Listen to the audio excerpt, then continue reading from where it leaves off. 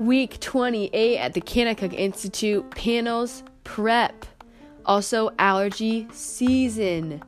But in the midst of allergy season, it really has been a super sweet season of getting to prepare to defend our faith in front of other people. Really, this is the softest place to defend your faith. And so it's been really sweet to just prepare to live out 1 Peter 3:15, to be prepared to give an answer for the hope you profess.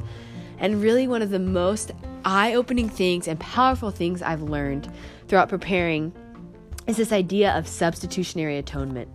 There's a verse in Romans 3:26 that says, God is just and the justifier. And if I'm going to be honest, that verse always confused me, that people would say it all the time and I had no idea what it meant. But as we unpack this idea of substitutionary atonement, here is what I've learned.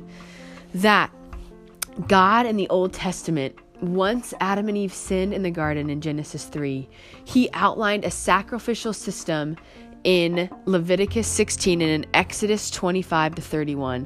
And it just outlined how a rebellious and unfaithful and sinful people could live in the midst of a holy God. And so it outlined a sacrificial system where an animal would have to die to cover the people's guilt and shame from sinning.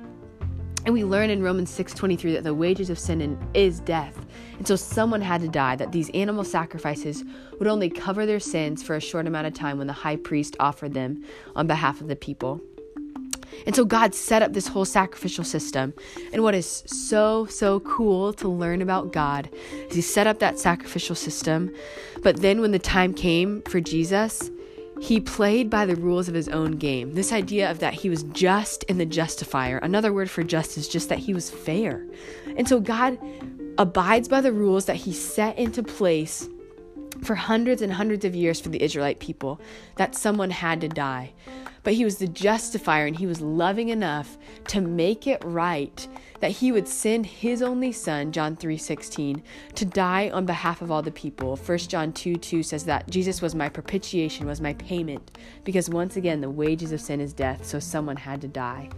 And so it has been so eye-opening to learn about the character of God, that he was just, he was fair enough to play by the rules of his own game, but loving enough that he was loving enough to do it at an expense to himself by sending his only son.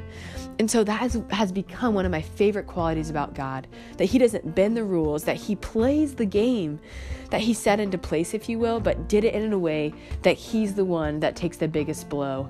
And somehow I get the biggest gain.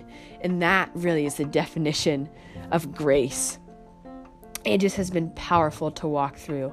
I didn't deserve one bit of it, like Ephesians 2:1 says, I was dead in my transgressions and sin. And Ephesians 2:8-9 reminds me, I can't work for it, but instead it's a gift.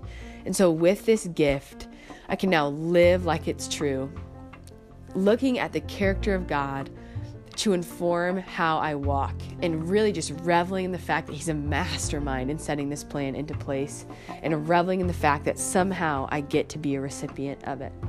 God is both just and the justifier. That's my big takeaway this week. My other big takeaway is that I'm now sponsored full-time by Zyrtec. If you have any questions or any tips on allergies, I would love to talk about it. Call me at 317-442-1171. See you next week for one of our last ones. Same time, same place.